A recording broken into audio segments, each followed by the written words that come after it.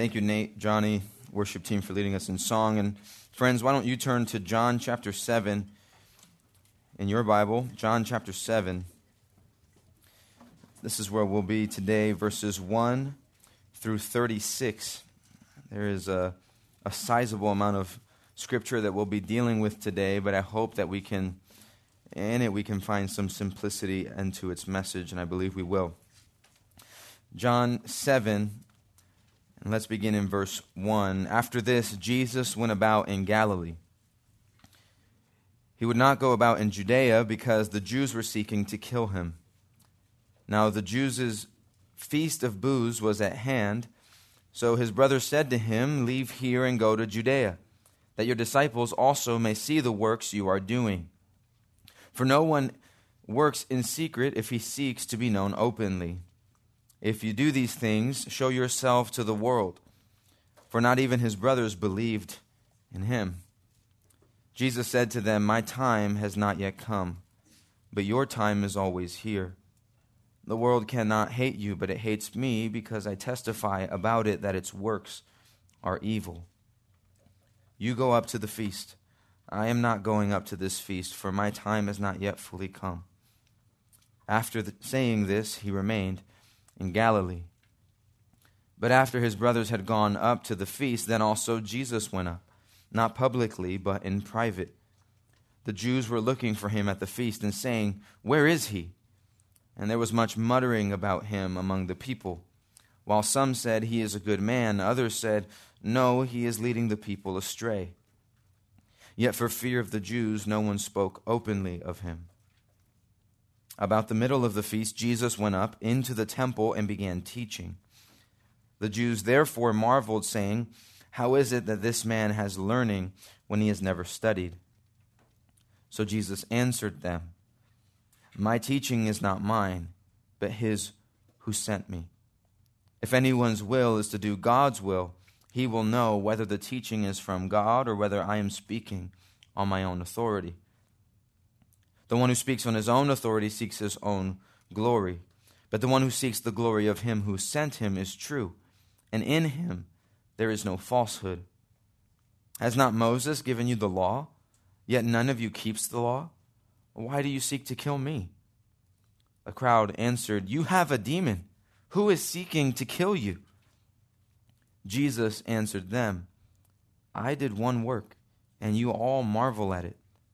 Moses gave you circumcision, not that it's from Moses, but from the fathers, and you circumcised a man on the Sabbath. If on the Sabbath a man receives circumcision so that the law of Moses may not be broken, are you angry with me because on the Sabbath I made a man's whole body well?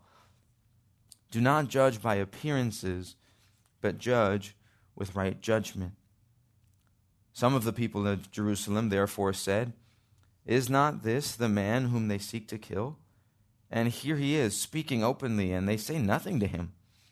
Can it be that the authorities really know that this is the Christ? But we know where this man comes from, and when the Christ appears, no one will know where he comes from." So Jesus proclaimed as he taught in the temple, "You know me, and you know where I come from.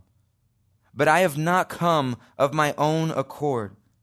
He who sent me is true, and him you do not know. I know him, for I have come from him, and he sent me." So they were seeking to arrest him, but no one laid a hand on him, because his hour had not yet come. Yet many of the people believed in him.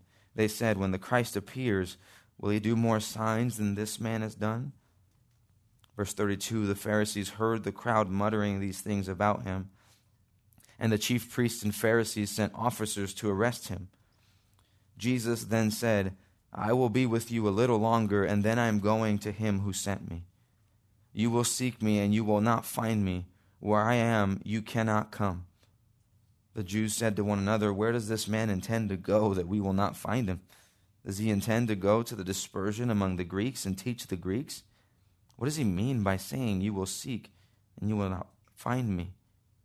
And where I am, you cannot come." Thus reads the word of the living God. Pray with me.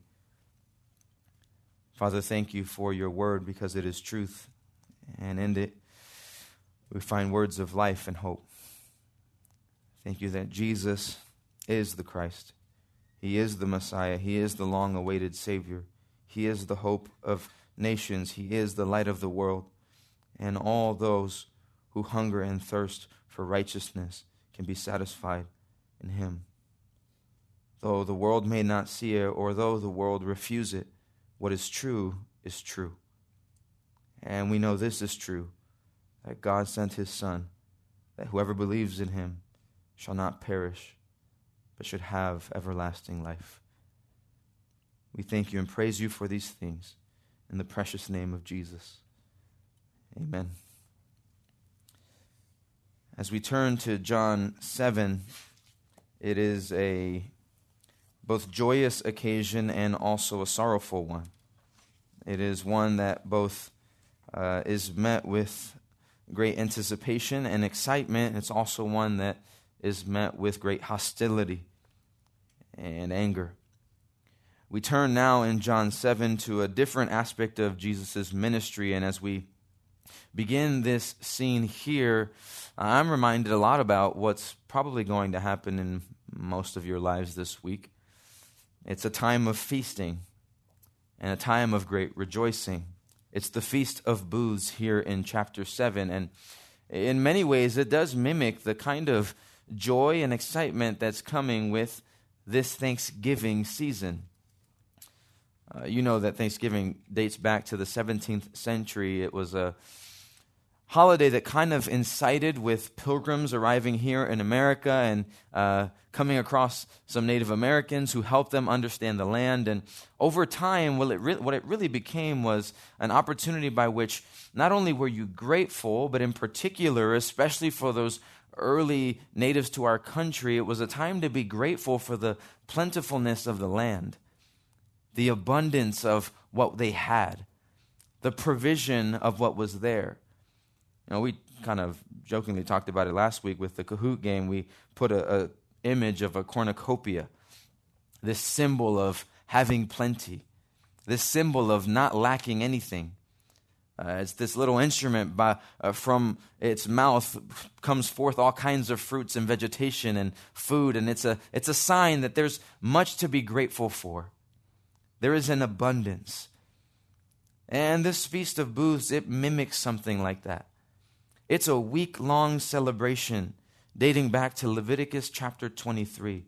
Matter of fact, why don't you turn there with me really quick, and let's see how the Lord instituted this. Leviticus 23, maybe not a book you're used to diving into, but inspired nonetheless, and so you should read it. Verse 33 of chapter 23, the Lord spoke to Moses, this after declaring the Day of Atonement, several feasts and festivals that are to be honored in commemoration of God and his people. He spoke to Moses, verse 33, saying, "Speak to the people of Israel, saying, on the 15th day of this 7th month, and for 7 days is the Feast of Booths to the Lord. On the first day shall be a holy convocation. You shall not do any ordinary work. For 7 days you shall present food offering to the Lord. On the 8th day you shall hold a holy convocation and present a food offering to the Lord. It's a solemn assembly. You shall not do any ordinary work." Verse 37, "These are the appointed feasts of the Lord, which you shall proclaim as times of holy convocation, for presenting to the Lord food offerings, burnt offerings, grain offerings, sacrifices, drink offerings, each on its proper day." This is the commemoration of what God has done for Israel, and you actually find more of it detailed for us in verses 39 onward. "When you have gathered in the produce of the land, you shall celebrate the feast of the Lord 7 days. On the first day you shall be solemn and rest. On the 8th day there shall be solemn rest. And you shall take on the first day the fruit of splendid trees, branches of palm trees, and boughs of leafy trees, and willows of the brook. And you shall rejoice before the Lord your God 7 days. You shall celebrate it as a feast to the Lord for 7 days in the year. It is the statute forever throughout the generations. You shall celebrate it in the 7th month. You shall dwell in booths for 7 days. All native Israelites should dwell in booths, that your generations may know that I made the people of Israel dwell in booths when I brought them out of the land of Egypt. I am the Lord your God. This isn't just some kind of religious ritual done in some kind of disheartened way. This is a celebration.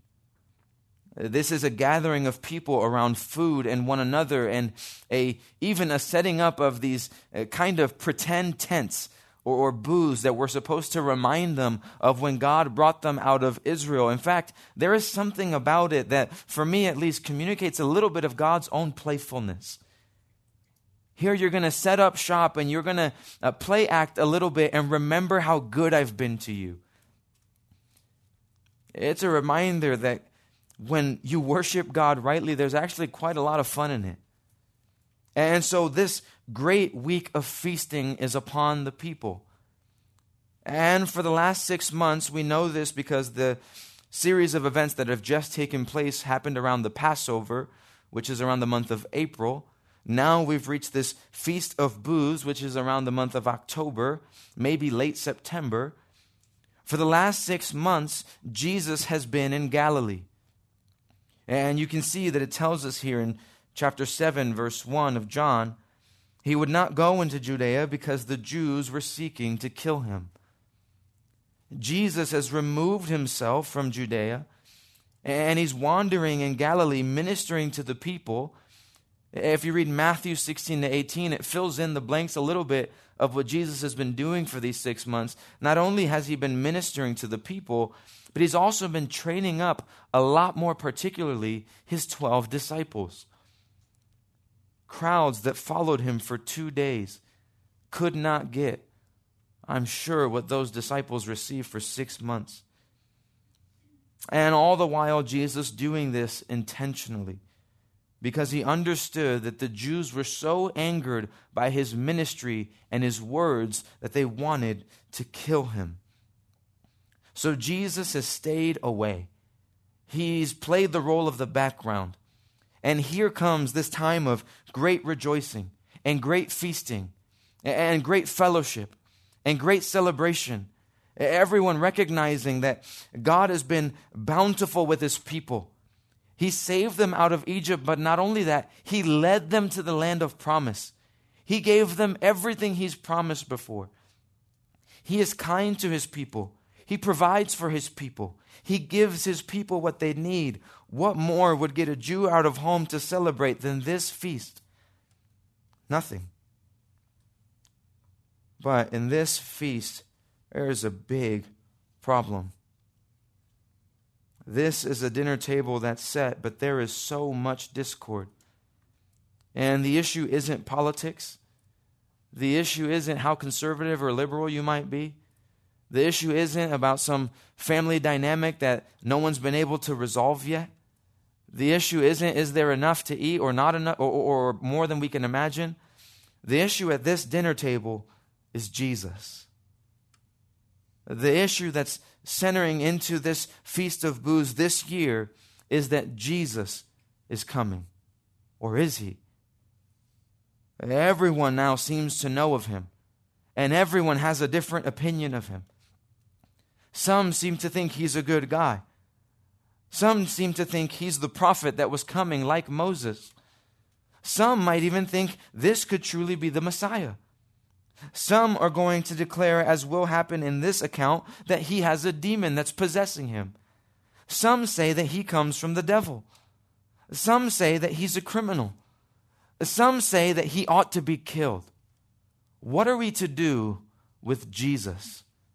That's the question around this feast. And friends, that question from long ago is still the same question you have to answer today. What are you to do with Jesus? Maybe you think that Jesus is some kind of happy-go-lucky kind of person. You've put that kind of persona on him, so wherever you take him, everything will be nice and rainbows and unicorns and flowery and just really pristine and nothing is going to go wrong. It's not the kind of Jesus that shows up here. And if you believe in the kind of Jesus of the Bible, that's not the kind of Jesus you take with you. If you believe in the Jesus of the Bible, wherever you go and you declare his truth, there is this kind of dysfunction. And wherever you go and you declare this kind of truth, there should be a clarity that he and he alone is the hope of all people. Here at this feast, there's much dysfunction, but there's very minimal confusion. The reason that people are kind of bent out of shape because of Jesus is because what he's saying is clear and what he's saying is true. We discussed this last time in John 6, where the people grumbled because what Jesus is saying is a hard saying. Who can hear it? Who can understand it? And we discussed, it's not that it's not understandable. It's that it's not likable. The message that you're a sinner, that God is a Savior, and the only way to receive that salvation is to believe upon the Lord Jesus and trust in him for a lifetime. That's good news for those who receive it. That is blaringly loud noise, and annoyingly so, to those who do not receive it. That is well received by those who understand and receive grace. It is hated by those who want to trust in themselves and love their sin. And so in John chapter 7, I want to very quickly walk you through 5 scenes that will make it clear to you that Jesus is the only Christ. Jesus is the only Christ. Number 1, I want you to see that in verses 1 through 9. And number 1 is a disbelieving family. A disbelieving family. Notice that of all the disciples Jesus make, it kind of seems to happen that the one set of people he can't get on his own side is his own family. Verse 2, the Jews are celebrating this feast of booths. And so his brothers said to him, "Leave here and go to Judea, that your disciples also may see the works you are doing. For no one works in secret if he seeks to be known openly. If you do these things, show yourselves to the world." And that seems like pretty easy advice coming from a brother. These are Jesus' half-brothers. And if, you understand what the virgin birth means, you understand that Jesus is the oldest. So these are all his younger brothers. All of them seem to be giving him sound advice.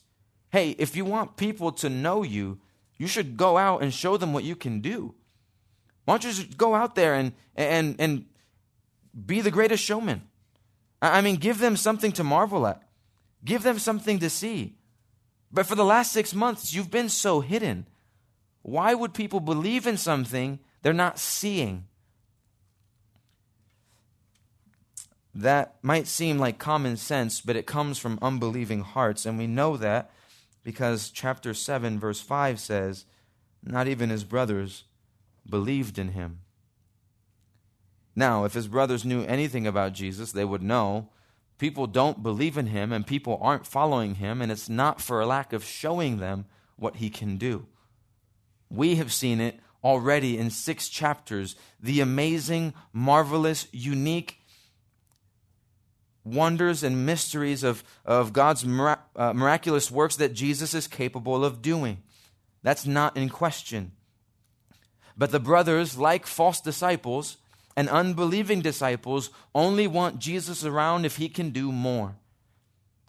If Jesus were only to do more, then we would believe in him. They're just egging him on. You might have a brother or sister who eggs you on. You know what that's like. Hey, why don't you just do this, and it's all to get you in trouble? Or why don't you just do this, and it's because it's their homework? Or whatever it might be. This is such a natural dynamic amongst brothers. But in Jesus' situation, there's something so unique about it. Because this isn't a family tie that we're talking about. It's a spiritual reality. They know that Jesus is declared to be the Christ. They know that Jesus is declared to be the Messiah. They know that Jesus is supposed to be this great Savior and prophet.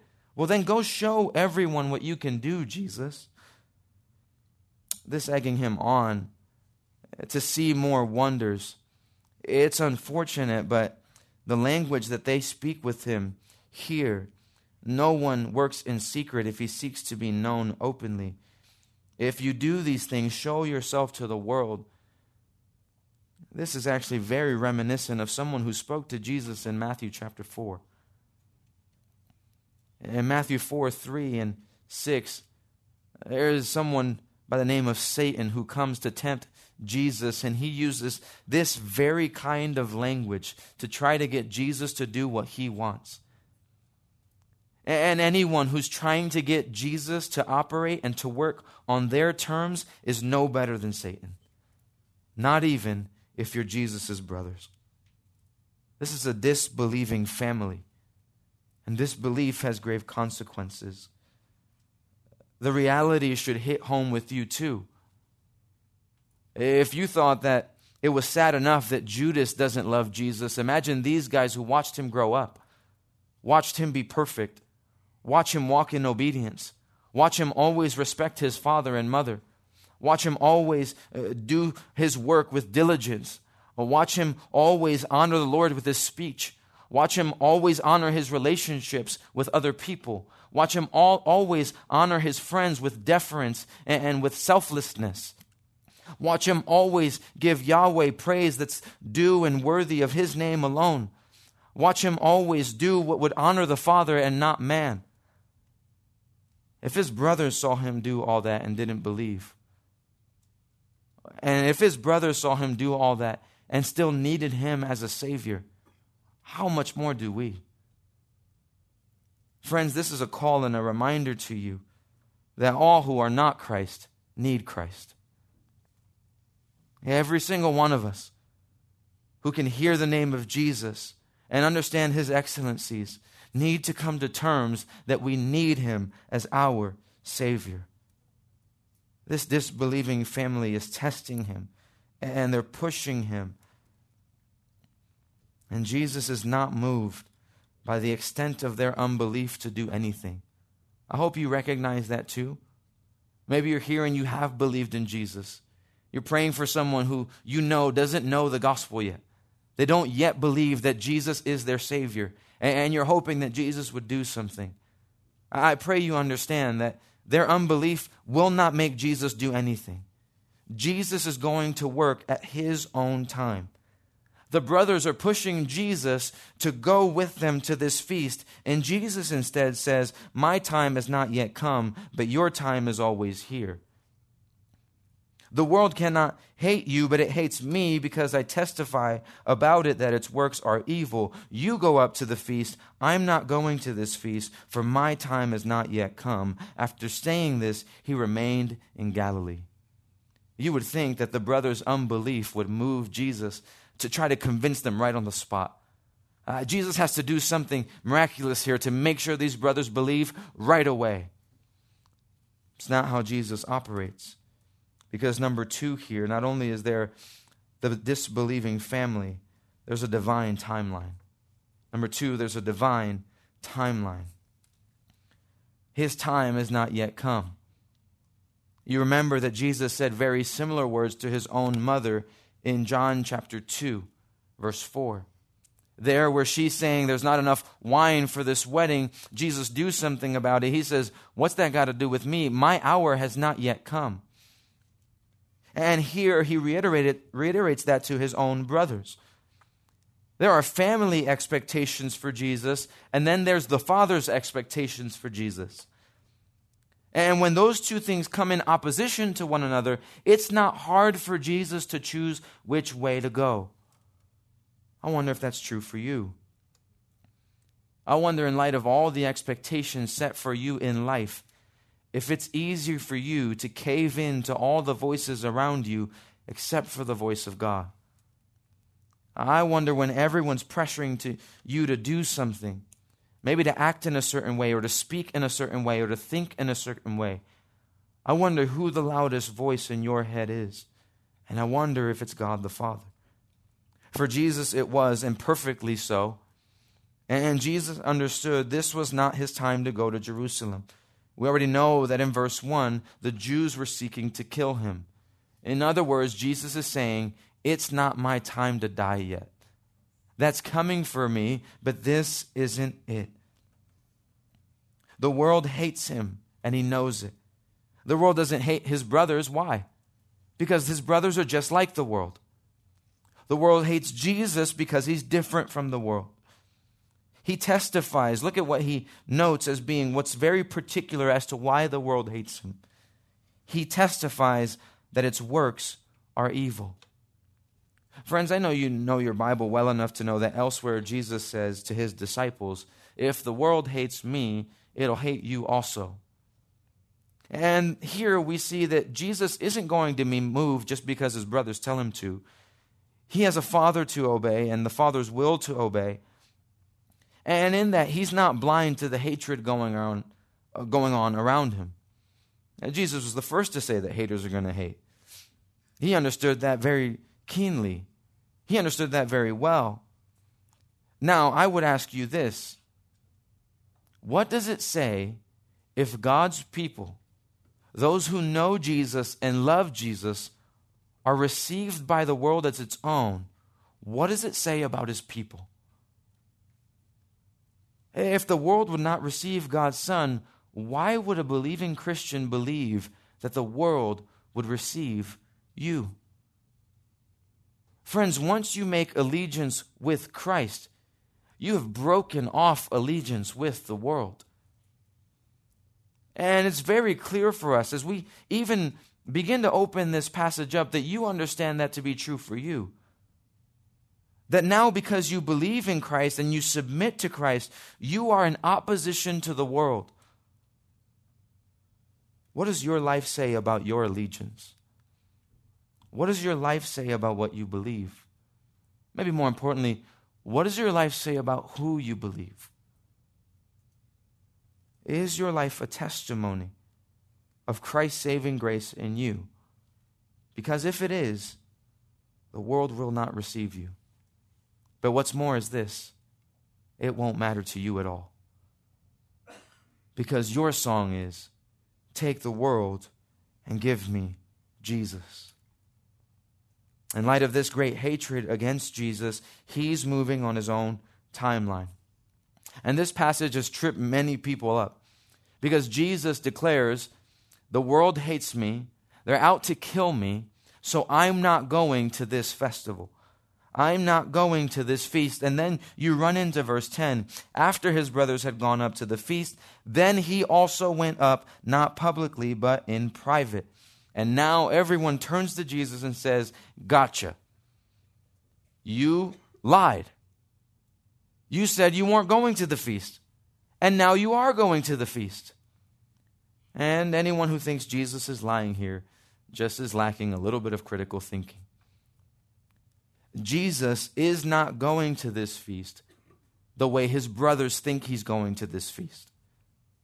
He's not going to this feast because his brothers think he should be at this feast. He's not going to be there because the brothers think he should go and show off. Jesus is going to go on his own terms, on a different agenda, under different instructions.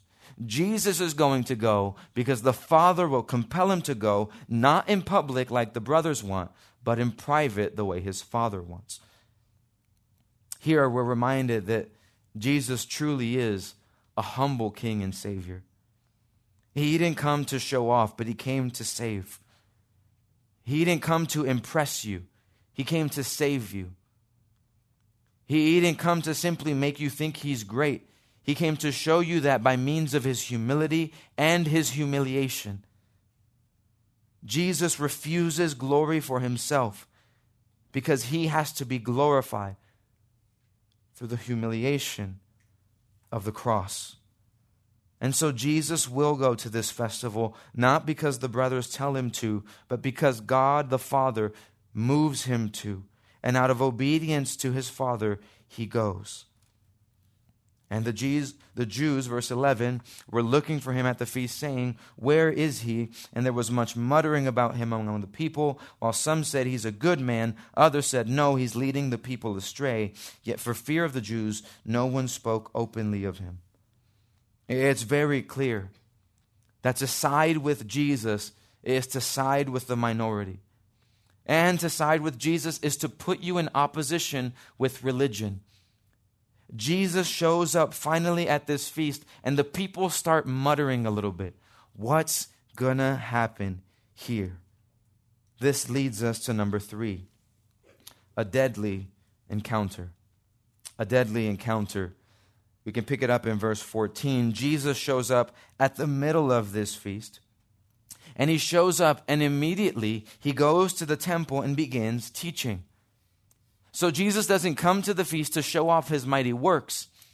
Jesus comes to the feast, walks up to the temple, and immediately begins teaching them the truth about God. And the Jews marvel, saying, "How is it that this man is so learned? Does he know all these things if he's never studied?" They can't attack Jesus' teaching. They can't poke any holes in what Jesus is saying. And so because they can't confront Jesus' teaching, they confront his training. Basically, they're saying, "What, did this guy go to Harvard? Like, who is this guy? Someone show us what degree he has. What seminary did he go to? What school did he graduate from? Maybe that'll tell us why he knows so much." Jesus stumps them by showing them in verse 16 and 17, "I haven't graduated from anywhere, and I didn't go to any of your schools. The reason you can't poke any holes into my teaching or theology is because I've been taught by my Father. My teaching is not mine, but his who sent me." Of course he knows the scriptures better than they do.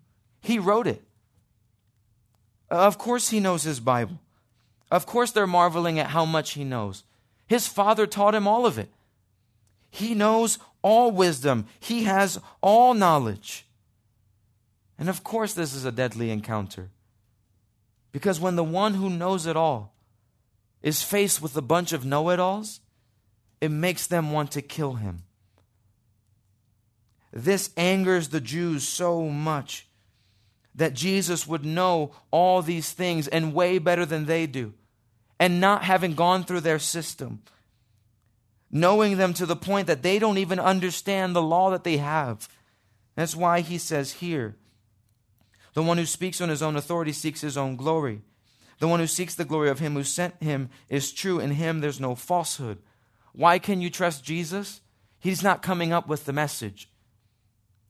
This is the Father's message, and he's been with the Father all eternity.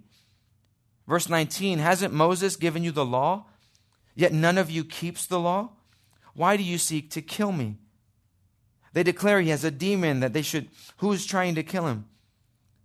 And he describes for them how they've broken the law of Moses and are angry with him because he's broken the law of Moses.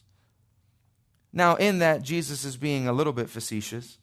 Jesus didn't break the law in a way that would offend God. Jesus simply did something that the Jews had already been doing. That's the example he uses here. If a baby in Israel is born, that 8 days later they circumcise that baby. That's what would happen. And if that 8th day falls on the Sabbath, nothing would stop them from doing that. But here is Jesus taking a man who hasn't walked in 38 days, or in 38 years, he makes him to walk again like a new person, and everyone's upset. The message is, there's never a wrong time to do the right thing. There's never a bad time to do good things. That was the intention behind the law. That was the whole point of God's scripture. But these guys are too blind to see it. And they're too blind to see they haven't just tampered with God's law. And unlike Jesus, they haven't sought to do good. They have sought to use the law to get what they want. Jesus is a good Savior, but these are bad people. and the law was never meant to save them. This is indeed a deadly encounter because these people have to come face to face with the reality that what they've believed their whole life will not do any good for them. The law of God cannot save them, and it cannot save you. It can show you that you're a sinner. It can show you that God is holy. It can show you that living for God is way better than not living for God. But what you need is not the law of God that can save, because it can't do that. What you need is one who can be obedient to it, unlike you, who can take the penalty for your sin upon themselves, like Jesus, who would die and rise again and give you a hope not based on law, but based on love. And Jesus was willing to die for you so that you might be saved. Those who hate Jesus, like these people here, they could kill Jesus time and time again if you would allow them. Jesus asks a question here, or makes a statement here that is something that you must do too. Verse 24, do not judge by appearances, but judge with right judgment. Don't judge Jesus based on what you think of him. Judge Jesus based on what you know about him. Don't judge Jesus based on how he makes you feel. Judge Jesus based upon what is true of him and you. That'll be a lot of uncomfortable feelings coming your way. Because when you see your sin for what it truly is, and when you see how much you sin, and how many times you minimize it, and when you see that there is no hope for you this side of heaven except for the name of Jesus, you either believe it with all your heart and rejoice with gladness for what God has provided, or you reject it, and in misery, you try to get rid of Jesus day in and day out. All the while, Jesus still in full control over you and the rest of this world. This is a deadly encounter because from it, the Jews are incited to continue to attack Jesus. And it leads fourthly here to a divided judgment. A divided judgment. I'll move quickly here. Some of the people there said, is not this the man whom they're seeking to kill? Word has spread around town, and the Jews have become familiar with this reality that the leaders, the religious leaders, the Pharisees and the Sadducees, the chief priests, they're all looking to kill Jesus. They don't like his message. They don't like that it takes the people away from them. They don't like that it's different from what they're saying, so they want to get rid of him. Here he is speaking openly. But what's truly going on here? The people are so divided and confused. Wait, aren't they trying to kill this guy? So why don't they shut him up? Why don't they tell him to stop? Verse 26, they begin to think, maybe they're not telling him to stop because they know something we don't know. Maybe this is the Christ. And maybe all the leaders know that this is the Christ. But they're still confused. Verse 27, but we know where this man comes from. And when the Christ appears, no one will know where he comes from.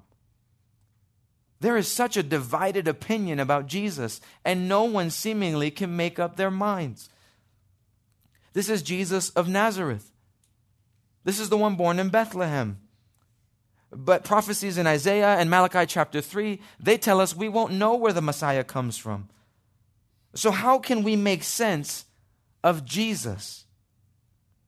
I love when Jesus helps answer the question. For that, we can look at verse 28. Jesus proclaimed as he taught in the temple. And this isn't simply that he answered them. This is that he raised his voice and that he cried out to them. Jesus' ministry is actually one that's very tame and very gentle and very meek. But here, Jesus sees fit to declare to them, you know me, and you know where I come from. I have not come of my own accord. He who sent me is true, and him you do not know. I know him,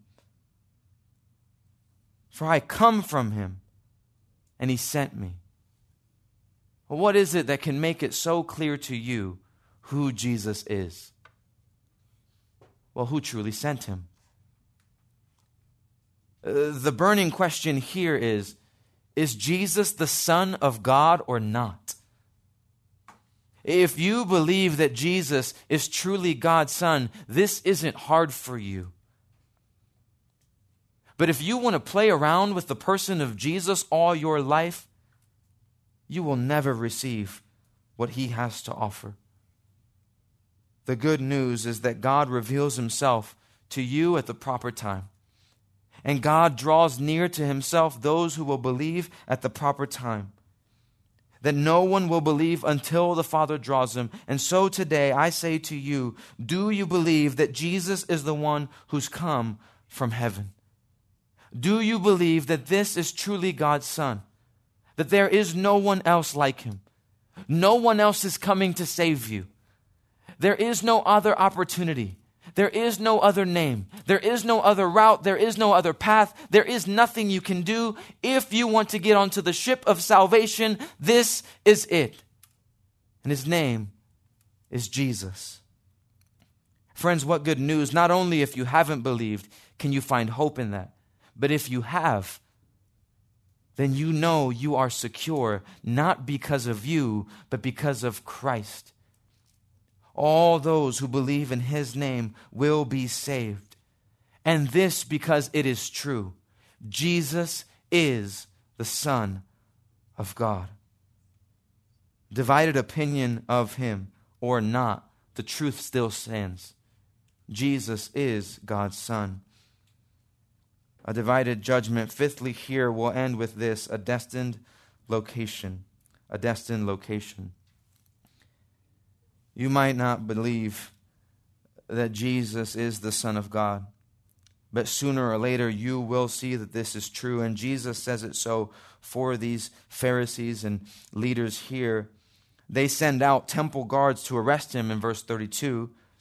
Jesus says, I will be with you a little longer, and then I'm going to him who sent me.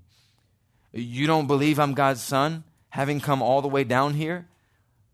Well, guess what? I won't be here for very long. I will go back to my Father, and you will seek me, and you will not find me. Where I am, you cannot come. And the Jews begin to ask themselves, where does this man intend to go? Is he just thinking to go out to the Greeks and to teach them? How does he say, you'll seek me and not find me? Where I am, you cannot come. And they ask the question for the wrong reasons, but it's the right question. Because if Jesus says to you, where I am, you cannot come, there is no more hope. The reality is, all those who believe in Jesus will go where he is. You don't believe in him when he came down, you will not see him when it's time to go up. Jesus is with his Father now. And all of us have an opportunity to be real with ourselves of what's coming next for us. You can keep playing around in this life all you want. The next one is coming. And I pray to God that what you hear from Jesus is not, where I am, you cannot come. The good news for us is that if you seek the Lord while he may be found, you can certainly find him, as it says in Isaiah 55:6. The good news of me standing before you today and us hearing this message is that these words don't need to be true of you right now. That today is a day of salvation. And if you have not believed in Jesus, you still have opportunity to. God has sat you right where you're at so that you can stop playing games with him and you can take him seriously. And you can know there is hope in this life, and that hope's name is Jesus. And if you have believed in him, you're here so that you can know these words aren't true for you at all. Where Jesus is, one day you will be. Because he sought you out. And in doing so, you have sought him out. And you have found him. And in him you have life and security of a hope in him. Why? Because Jesus is truly the Son of God, who is the Messiah and the hope of the world. And all who believe in him will never regret it. Would you pray with me? Father, we thank you for this truth. Thank you for the goodness of Jesus. the saving grace that is found in him. Thank you that all those who believe in Christ will never live to regret it, but all those who despise and reject Christ will. Pray that our friends here would take it seriously. I pray that you would grant assurance to our believing friends. Help them to know that if they've believed in Jesus and are following him, he will safely bring them home. If they didn't do anything to earn salvation, they most certainly will not do anything to hold on to it. Jesus must hold fast to us. In the same way, would we use that love of Christ as motivation to live for you in holiness, in purity, in the ways that we speak and act and think. And Father, if there's anyone here who has not believed in you, help them to believe your word, that salvation is only found in the name of Christ. Pray this in your Son's name. Amen.